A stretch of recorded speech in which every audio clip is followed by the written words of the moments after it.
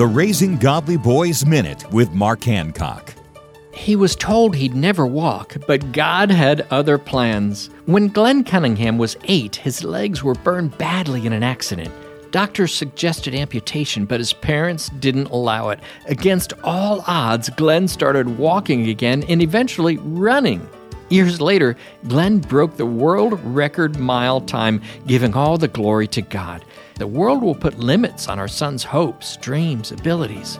If your boy expresses an interest in a challenging or non-traditional career such as musician, artist, or actor, pray about it together and encourage him to pursue his passions.